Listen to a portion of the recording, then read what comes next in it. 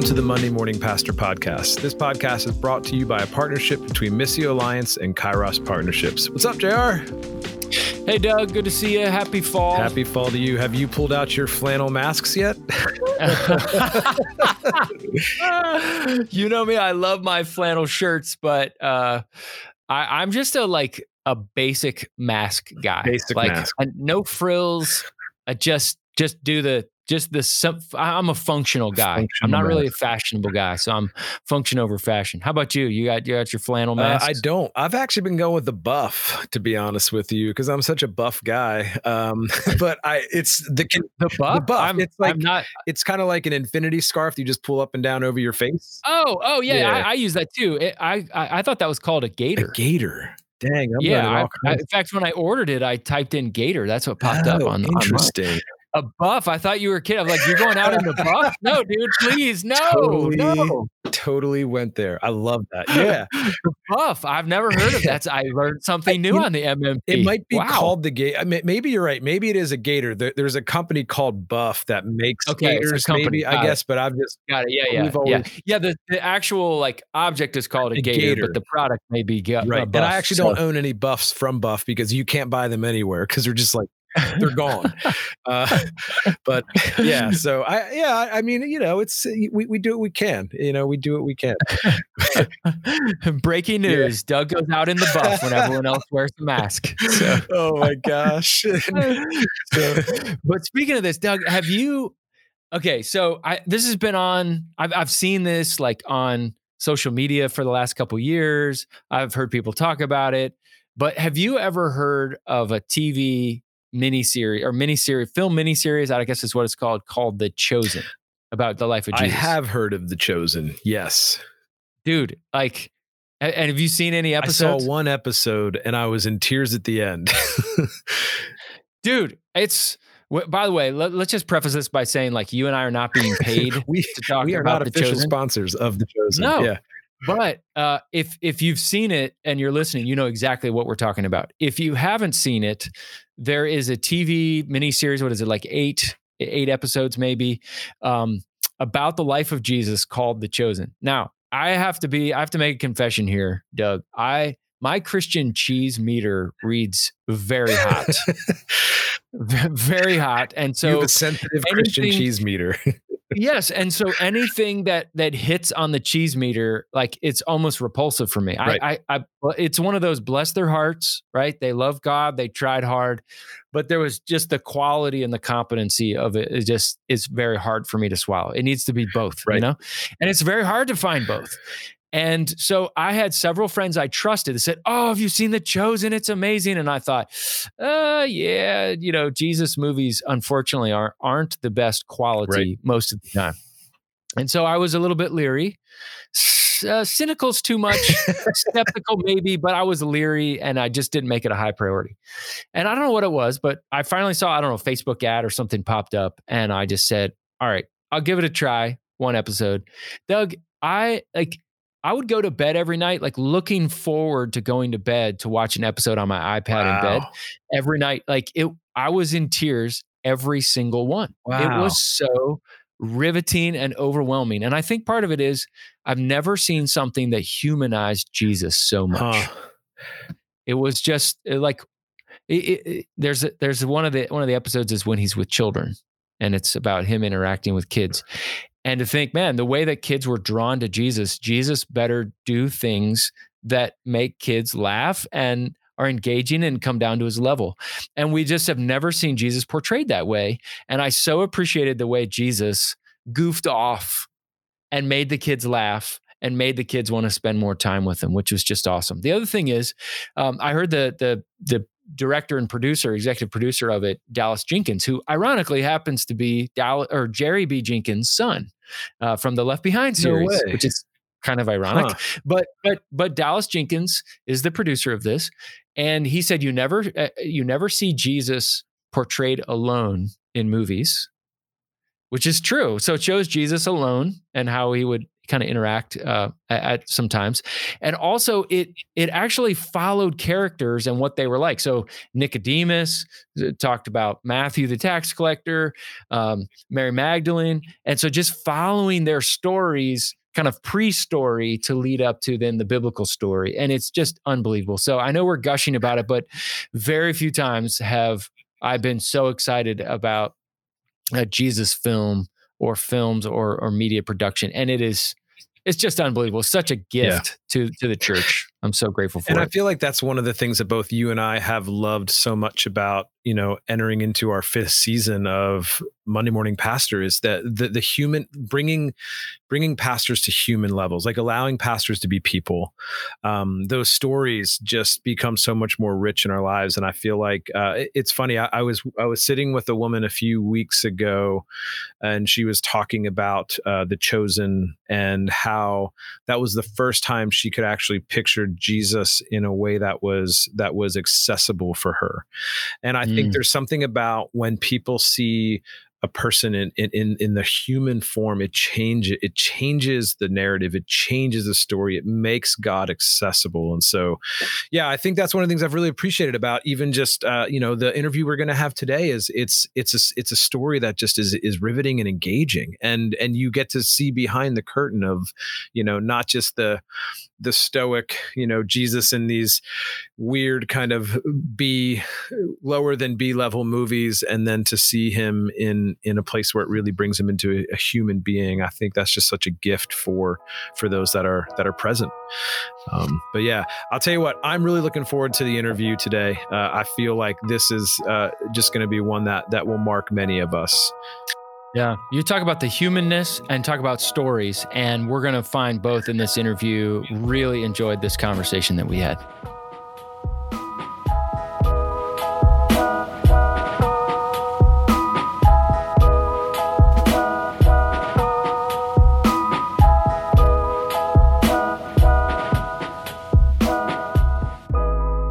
Our guest today is Patrick Schwenk. At age 43, Patrick received a shocking diagnosis: incurable cancer. Patrick was a husband, a father of 4, an author, a pastor, and he and his wife Ruth had served in ministry their entire married life, over 20 years. But they suddenly felt disoriented, alone, and afraid. But instead of staying there, they were changed by it. They write about in their book, in a boat in the middle of a lake, trusting the God who meets us in our storm.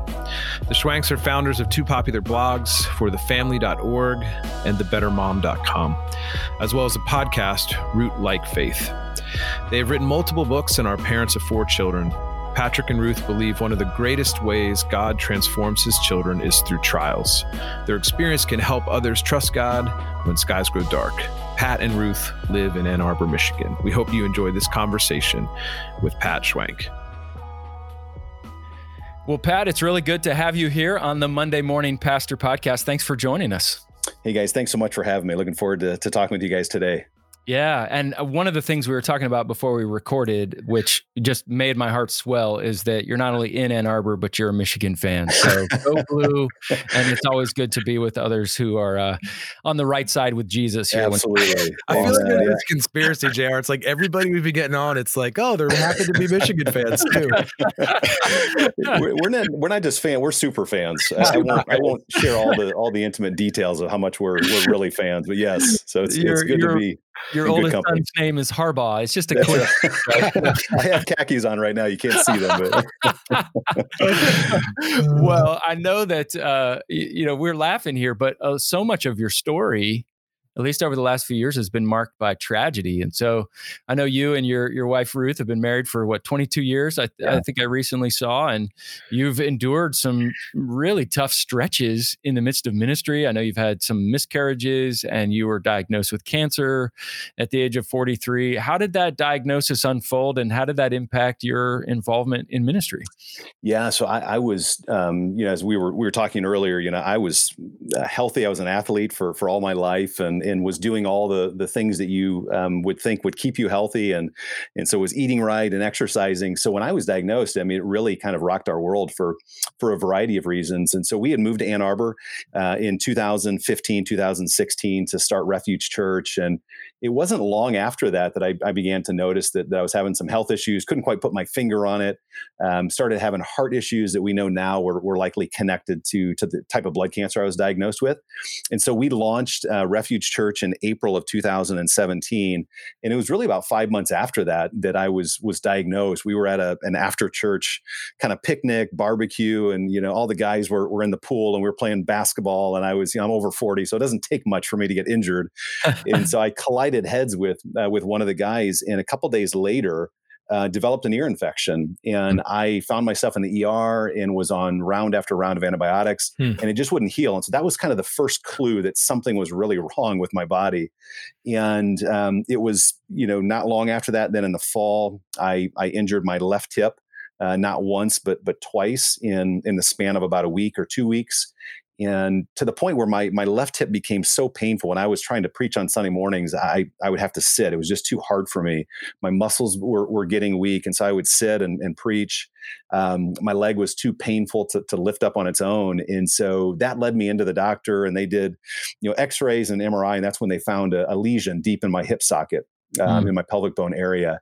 And I remember just a couple days, it was like a week before Christmas, and the doctor called and said, "Hey, we found a lesion in one of your MRIs, and it could be something serious, or it could be nothing at all." And I'm like, "Well, that's Merry Christmas." That's a great news to get just before Christmas. So we had to wait. We had to go through that Christmas season waiting to get a follow-up MRI. They did it again. Lesion was still there, of course, and they sent me to a specialist at U of M and did lab work, and it was through that they identified a type of blood cancer that typically only affects women over the age of 60, 65. So I'm neither one of them. I was a perfectly healthy guy, I thought, at 43. And so that's how the diagnosis came about. And again, I remember we picked up our oldest son from school, he and his friend, and we were waiting for a phone call from the doctor. And they called when we were on our way home. So we had 15 minutes in the car. And I remember looking for the only scrap piece of paper I could find. And I began to jot down a name of a word, these two words, multiple myeloma, that I had never heard of. And she finally stopped me and said, "It's a type of blood cancer."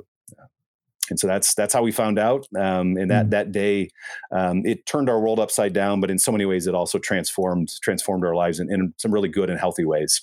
Mm-hmm. And you write about this in the book that you and Ruth have written, In a Boat in the Middle of the Lake. Talk a little bit about, the metaphor, of course, is a story from Scripture, but talk about that, using that story and sort of your own journey. How did those meld together?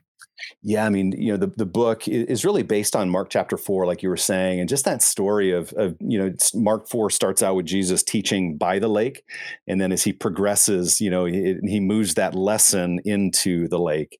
And so it's really that story, of course, there, the storm comes and is, surrounding them, and they begin to discover not only who they are, but more importantly, who Jesus is. And so the whole book is really based off of that idea, that story of just how so many times in life, God teaches us way more, in the lake than he does by the lake. He teaches us much more in the midst of chaos than he does a classroom. And so that book is really about our personal story, my treatment and battle with cancer, but also 20 years of ministry of just walking alongside other people who have suffered, in different ways. Maybe they've lost, marriage or loved one, experienced miscarriage, their parents who have a child that's disabled. And so it's just full of our story, but also the stories of other people, and just how God does his greatest work in us, when we're in the midst of storms, and God is good and faithful in those. Yeah, it's interesting. You said it, from a pastor, we have a real front row seat in many ways of watching people go through cancer diagnosis or go through miscarriages. How was it different as a pastor to not just be the person that's walking with someone, but realize that this is you, that this is happening to at that moment? What emotional space was happening, and what was going on in your head and your heart? Yeah, well, a couple things. I think one of the best pieces of advice that somebody gave me shortly after I was diagnosed. I have two older sisters, and I remember calling each of them. And my one sister said to me, it didn't sound like encouragement at the time, but she said to me, "All eyes are on you."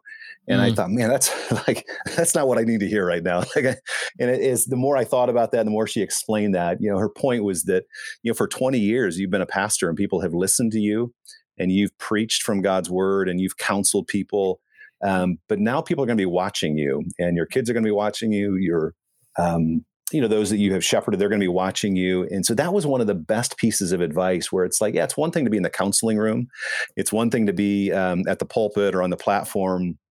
It's a whole nother thing to now be in the midst of your storm, in the midst of chaos, and to be leading people and knowing that we have this great responsibility to suffer well, and God can use that. And so that was, I think, a really difficult thing for me to get my mind and heart around. And I would just say that in some ways, as pastors, we have it really good when we suffer, but we also have it really bad. And so what I mean by that is, in some ways, as a pastor, when you suffer, like, you do so publicly, and you're within your church and everybody's cheering you on and they rally around you. And, the 80-year-old that loses his wife comes in and out of our church, or, the 50-year-old who, is going through some kind of job loss, and their suffering sometimes is much more hidden, where ours is very public and it gets kind of cheered on sometimes by a lot more people. So from that sense, I think a lot of times as pastors, like, our suffering is good in that way. Like, we tend to have more people that rally around us and cheer us on and care for us. But in many ways, it's also far worse, because we're the ones that have to get up and say something meaningful every Sunday. And there were a lot of Sundays, especially those first 5 months as I was going through frontline treatment, where I didn't want to get up and preach. I mean, I came back from being diagnosed, and I was on chemotherapy and weekly injections, and I was preaching most Sundays. We were trying to get this church started and off the ground. And as you guys know, church planning and ministry is hard enough when you're healthy, let alone when you're battling cancer. And so I felt an enormous amount of responsibility because of the calling that God had placed on my life, and these folks that had moved up here from Ohio to help us plant. And so from an emotional standpoint and just from a spiritual standpoint, I mean, I was running on empty. And it was challenging. You're processing your own mortality. You don't know whether you're going to live 6 months or a year or 3 years. And all the while, you're not only carrying your own suffering, but as a pastor, you're still carrying other people's suffering. And so I think from that standpoint, we have it worse, because we're suffering with our own, but we're also in very real ways carrying other people's sufferings. And so there were a lot of those things, I think, just kind of going on in my head and my heart, and that's a dangerous place to stay. Yeah. You talk about how, in some ways it's easier, but in other ways it's much more difficult. As a pastor, I mean, everybody's talking about masks, right? The importance of wearing masks, but not all masks being worn are good, especially for pastors. And so I'm curious, what were the masks that you were tempted to wear to sort of project that, like, I'm the strong one, or I've got to have this all together, I can't show any weakness or any doubt? Or were there any masks you were tempted to wear, or lies you were tempted to believe in that season?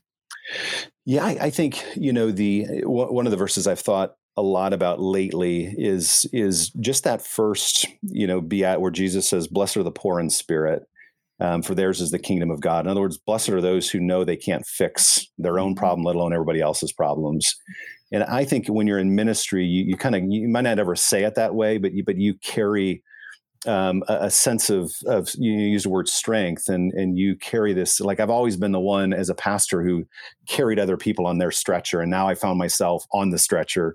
And so I think coming to that place where you go, no, blessed are the poor in spirit. Blessed are those who are humble. They know their need. They know their weakness. They know they need Jesus, but they also need other people. They can't fix everything. They can't carry everybody's problems. And so I think as a pastor, that's a really humbling thing to realize, to come to grips with, that I'm 40. I mean, I'm not 43 anymore, but I was 43 at the time. I'm supposed to be in the prime of my ministry. I'm supposed to be in the prime of my life. And I can't go out and shovel my driveway. My 11-year-old son,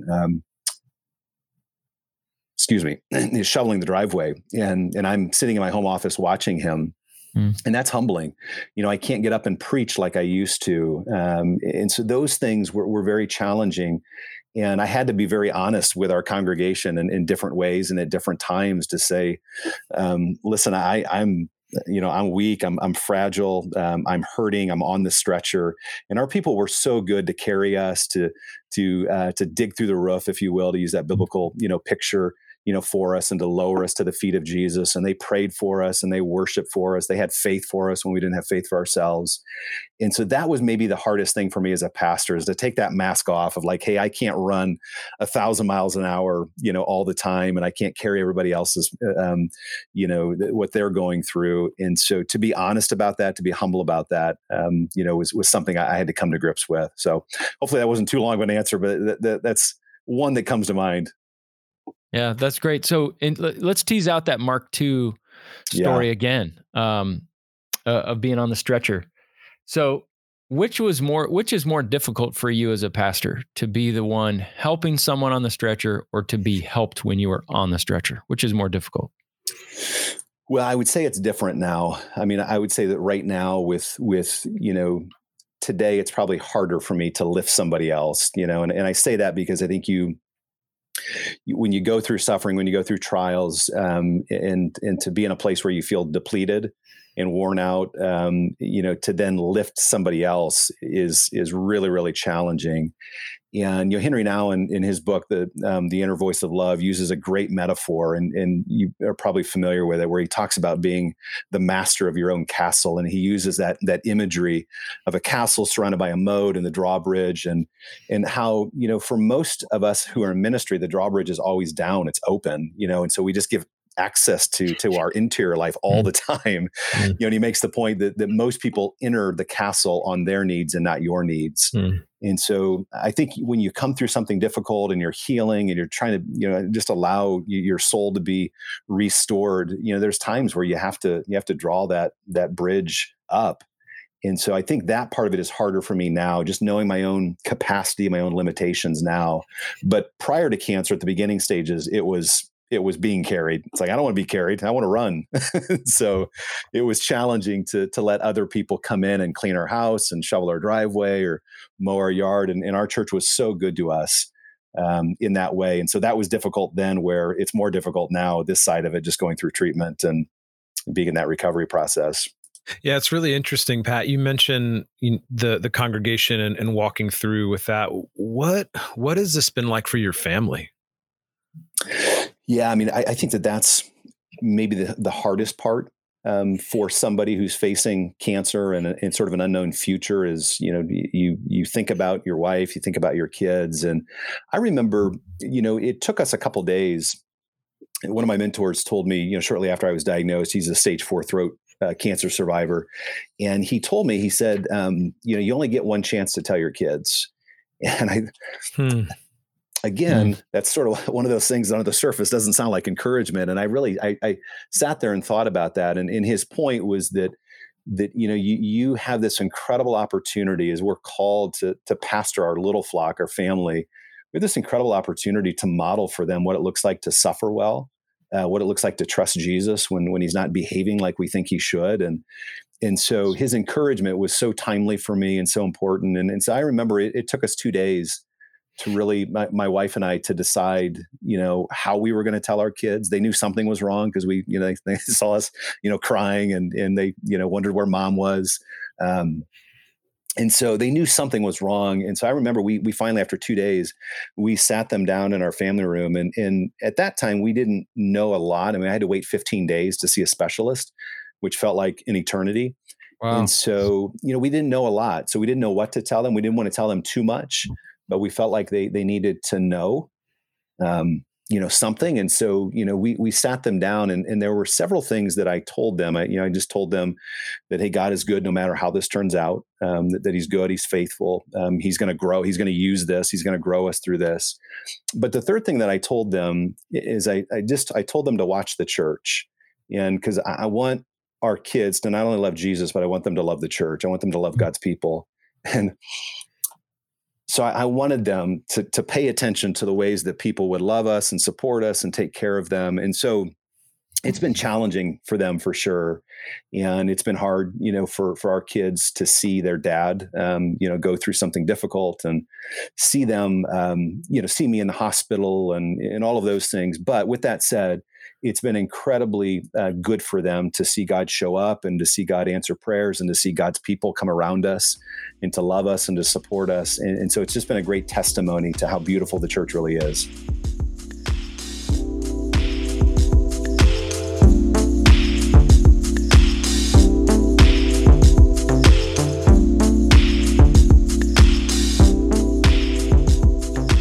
And how is your health today, Pat?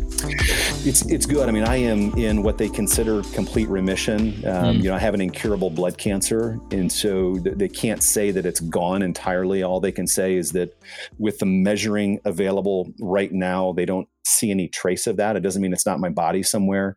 It just means that I've had an optimal response, and there's currently no trace of that. So, I'm on maintenance medication, which of course has its effects. And, it's like I mentioned, I'm over 40 already. So I'm already, have less energy, but you add chemotherapy medication onto that. And so there's sort of that weekly grind of ongoing treatment to keep the cancer at bay.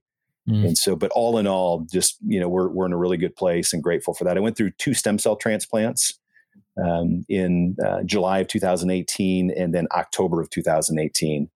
And so that's really what drove the cancer into complete remission. Wow.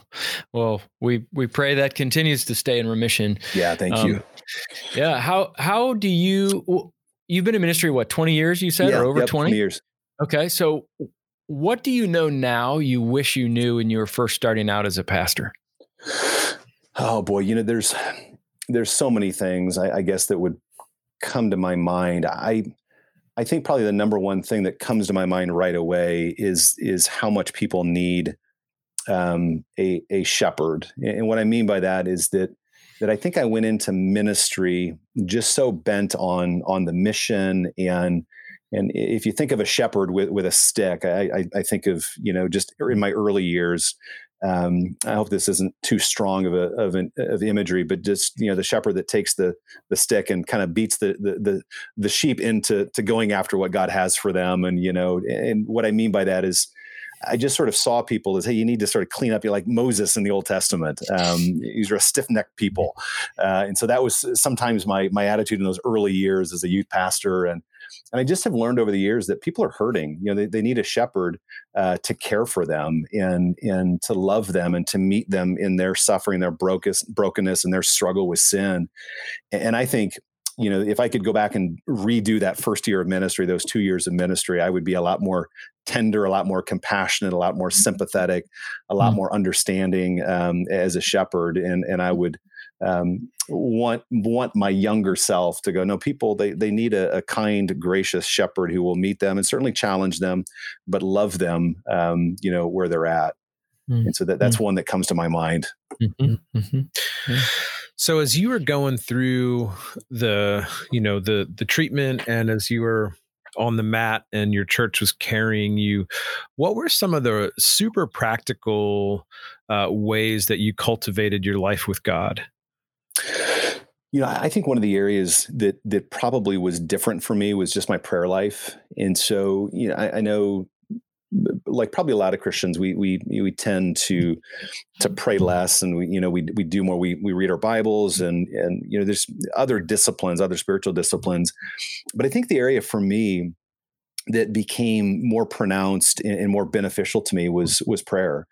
And I found myself struggling to read God's word. I mean, I would read God's word, but it was difficult for me. And so I was struck in a new way with God's beauty. And so I remember early on in my diagnosis, reading a book by a Catholic theologian, his name is John Mark Miravalli, and he wrote a book called Beauty, What It Is and Why It Matters.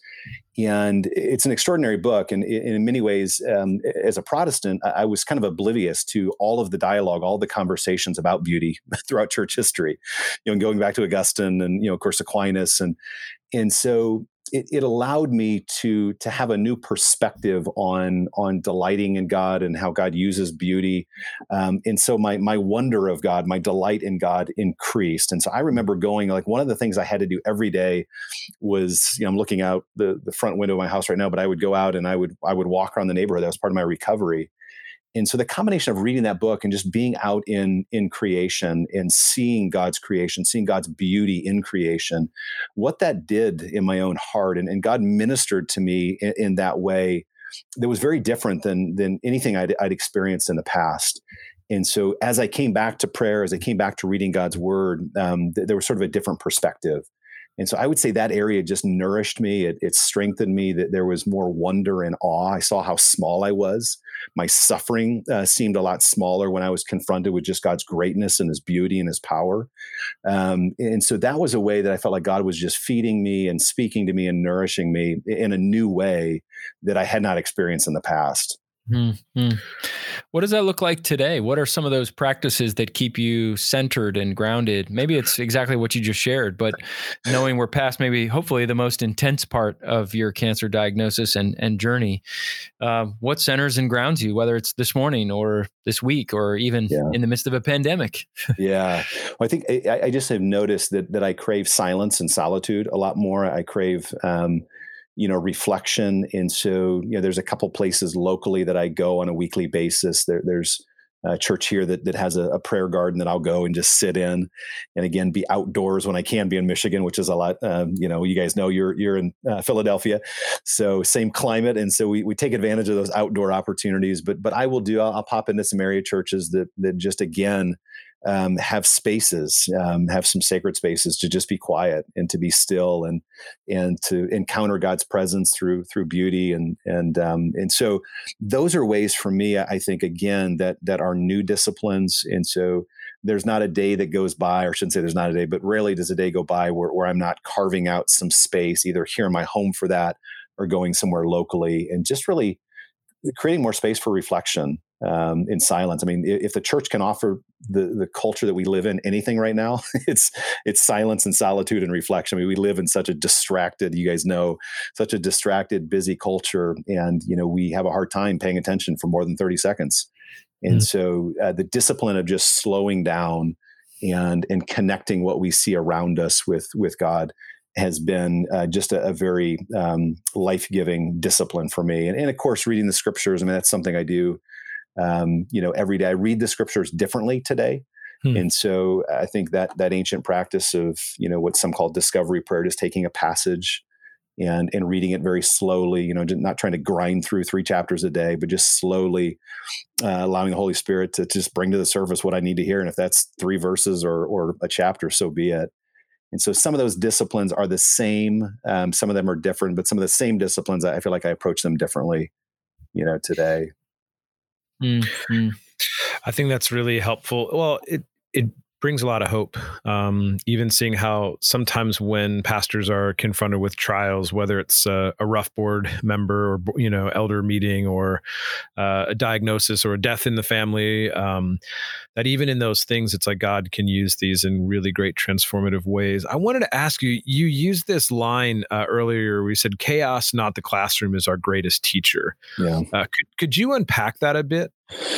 Yeah. I think what we mean by that in the book is that, there's a lot that we need to learn by the lake. There's a lot we need to learn in the classroom. And certainly Jesus does that. And yet, I think about our most transforming moments in life, or my most transforming moments in life. It has been, I'm like you guys, I'm a learner, I'm a book nerd, and I love that part of it. And that's how God feeds me. I'm reading books all the time. And that's another discipline I didn't mention, but that's something that nourishes my soul. And yet all of that gets exposed, like what you really believe gets exposed in chaos. It's one thing to read a book by C.S. Lewis or, Henry Now, whoever, or it's one thing to read the scriptures, but it's a whole other thing to be out in the midst of water, to be without a job, to be a mom and realize that the new life growing in you, that unborn child, no longer has a heartbeat.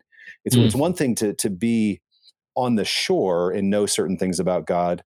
It's a whole other thing to be in the midst of water, in the midst of chaos, and go, okay, do I really believe those things? Now, do I really believe that God is good? Now, do I really believe that God is faithful? Now, do I really believe in a God of hope and that God is present with me? And so I think in that way, chaos really brings to the surface what we really believe and sort of exposes what we said we believed, but don't really believe is a deep truth. And so I think in that way, so many ways, God does his greatest work, with us, when we're in the midst of chaos. He's transforming us and refining us.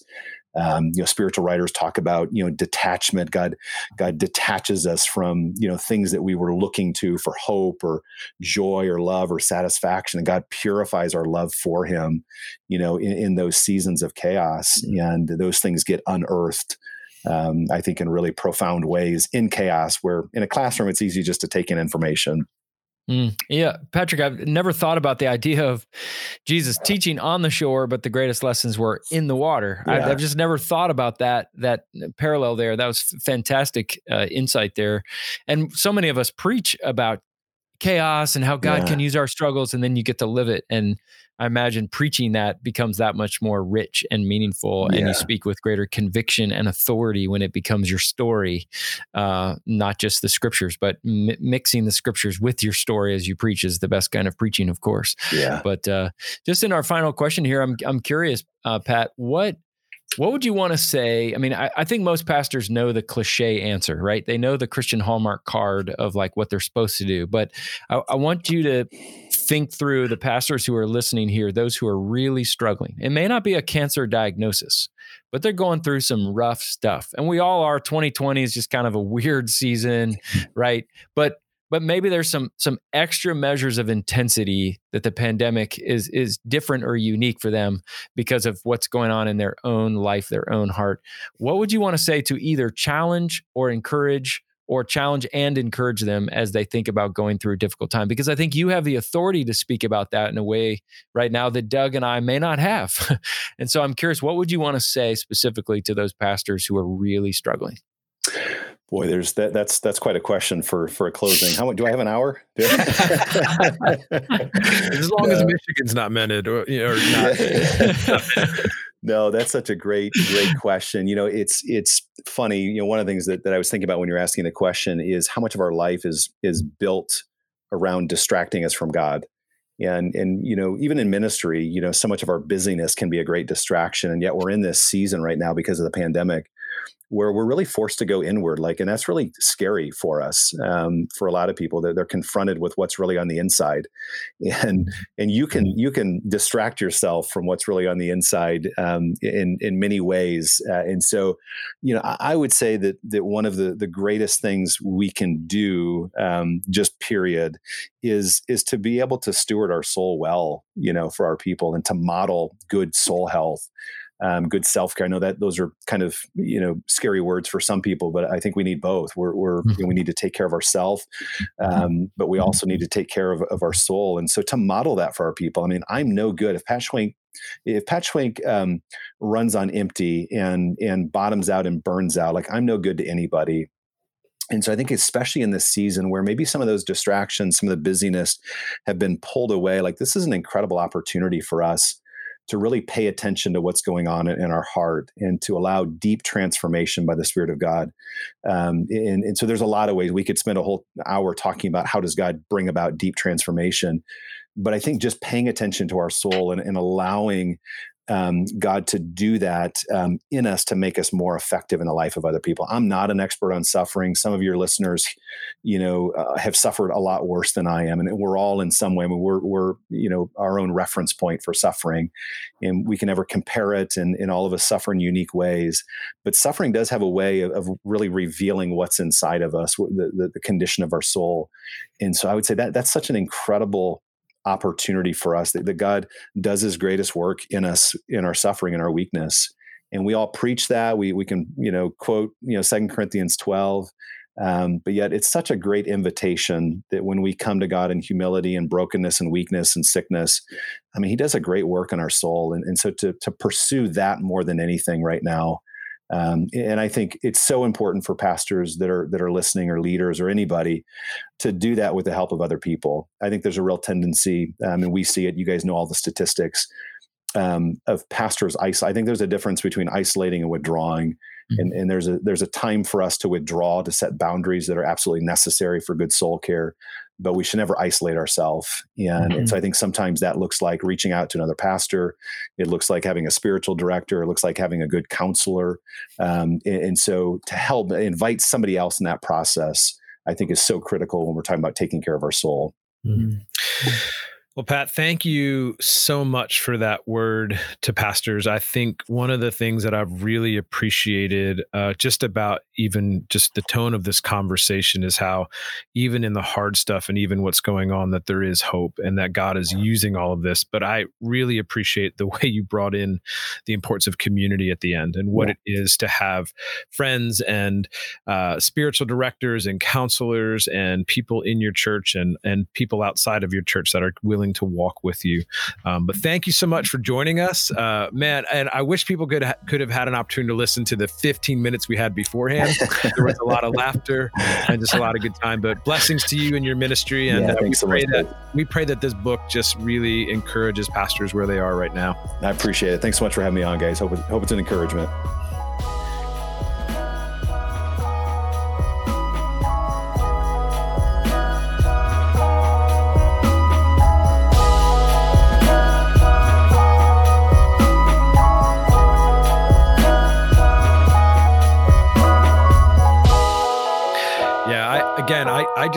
I love how sometimes when we get on with these people that we've never met before, how there's just such this common bond. And I felt like we could have talked the conversation was just so rich even before we even started. And I was just so grateful for just the honest and yet super hopeful way that he talked about his cancer and the effects that it had on all the different areas of his life. Yeah. Yeah. And when people speak openly, honestly, vulnerably about their suffering, there's just a universal bond that you can often, you just find yourself connecting with people because they're human, right? And I think as pastors, again, we always talk about how it's so important to remember that pastors are people first. And I think suffering has a way of humanizing who we are, right? Mm-hmm. Everything that feels theoretical or doctrinally correct up here, then all of a sudden pushes down to say, do I really believe what I'm preaching? And it sounds like Pat talked about some of those things. Yeah. I think, for me, as I reflect on what he was talking about, I think what really resonated with me was, or maybe it wasn't even resonate as much as it was just so eye-opening, was thinking about how for many of us who are in ministry, we've become so, like, we know what to do when the stuff hits the fan, when things get really rough, or when someone's diagnosed. We know how to be present in that with someone, but to be present in our own space, it just felt like it was such an eye-opening conversation for me, and even one that I realized that I'm super uncomfortable with. Like if that same thing happened to me, like if I was diagnosed tomorrow, I'm glad that I had this conversation, because I feel like it even gives me at least a little bit of a roadmap. But even than that, I feel like what's so encouraging is that that roadmap is really Jesus taking you out on the water. And what we learned on land was great, but now we're having a chance actually to use what we've learned and to see God from different perspectives. Yeah, and I love that he teased out not just the passage of the book in Mark 4, but also Mark 2 with the man and his 4 friends. I just have always loved that story. It's one of, when people say, what are some of your favorite passages to preach on? Mark 2 is one of my favorites. And because I think it gives us healthy, intentional community, healthy, unintentional community, and unhealthy, unintentional community, all within the same story. And if you look at who the figures are in there, but it's so amazing to me as pastors. Yeah, we're so used to grabbing a shovel and digging holes in the roof for other people. But when other people are doing that for you, and he got emotional as he talked about his 11-year-old son shoveling the driveway and people cleaning their house and mowing their grass and, just receiving help.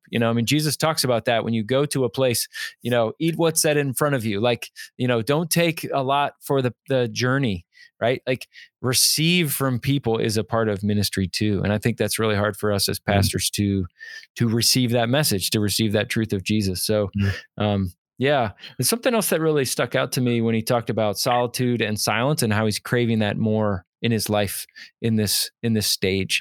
And I've wondered about that for pastors as we get older, like as we age older, do we find ourselves craving solitude and silence more than before when we were younger? Because we often are aware of our limitations, or is that just the noise around us is exhausting, or our energy levels going down? I don't know, but I've just wondered, why is it that it seems the older we get, the more that we crave solitude and silence as pastors? Again, just anecdotal data. There's no hard scientific data on that, but that's just kind of a theory that I've been wondering about. And maybe with our listeners, I'd be curious. We'd love to hear from you as listeners. As you're aging older, are you finding that you're craving solitude and silence more, less, or the same? Let us know. I'd be very curious. Yeah, I think you're onto something, JR. I know for many pastors that I've spoken with in the last few months who are in that getting older range, I'm not even sure how to quantify that, but there just does seem to be one of the beautiful gifts of limitation is we stop actually relying on our own strength and power. Yeah. And I really think that's one of the most beautiful gifts that comes in one of the most ugly packages. And but it serves us well. I think one of the things that was really good one of the things that really struck me as well is he mentioned this. I guess someone said to him, "You have one chance to tell your kids." Yeah. And I just thinking about that was such a. I could feel that. I felt that the weight of what that could be, and how hard that was. Even just seeing the tears present within the conversation. Yeah, and praise the Lord, he's in complete remission right now, and just really, such a hopeful guy, such an encouraging conversation, and such a dark topic, and such a hard topic, and even a topic that hits close to home for you and I. Yeah, for sure. And I appreciated that when he sat down with his family, one of the things he told him was watch the church. Yeah. And that gave me chills as he said that, just to tell his kids, watch the church. In some ways, it reminds me of what Jesus said in Mark 2, when he said he looked at their friends and said, because of their faith, he said to the man, your sins are forgiven, right? So it was the sense of the church, of people looking to the church, Jesus looking to, quote unquote, the church, the community of people around him, that his faith had healed him. So anyway, I just was so moved by that statement. So Doug, what are some questions that we can leave with our listeners based on the conversation with Pat? Yeah. And again, I loved his imagery of being on the shore or being in the middle of the lake. And so just three questions. What has the Lord taught you on the shore in this season? Second question, what has he taught you in the middle of the lake? And then, and I think another question that may cause us a little bit more time for reflection, but how have personal limitations become a gift for you in ministry and life? How about you give us a few resources, JR? Yeah, sure. Two of them come to mind. He mentioned Henry Nouwen. Certainly you and I love Henry Nouwen. Nouwen's been referenced quite a bit on the podcast in our last several seasons. But he talked about the book, The Inner Voice of Love. And pastors, if you have not read that book, it's a very small book, but it's a very thick book. And I mean that in the sense that it's not something you can get through very quickly, but I'm so glad that he referenced that. So The Inner Voice of Love.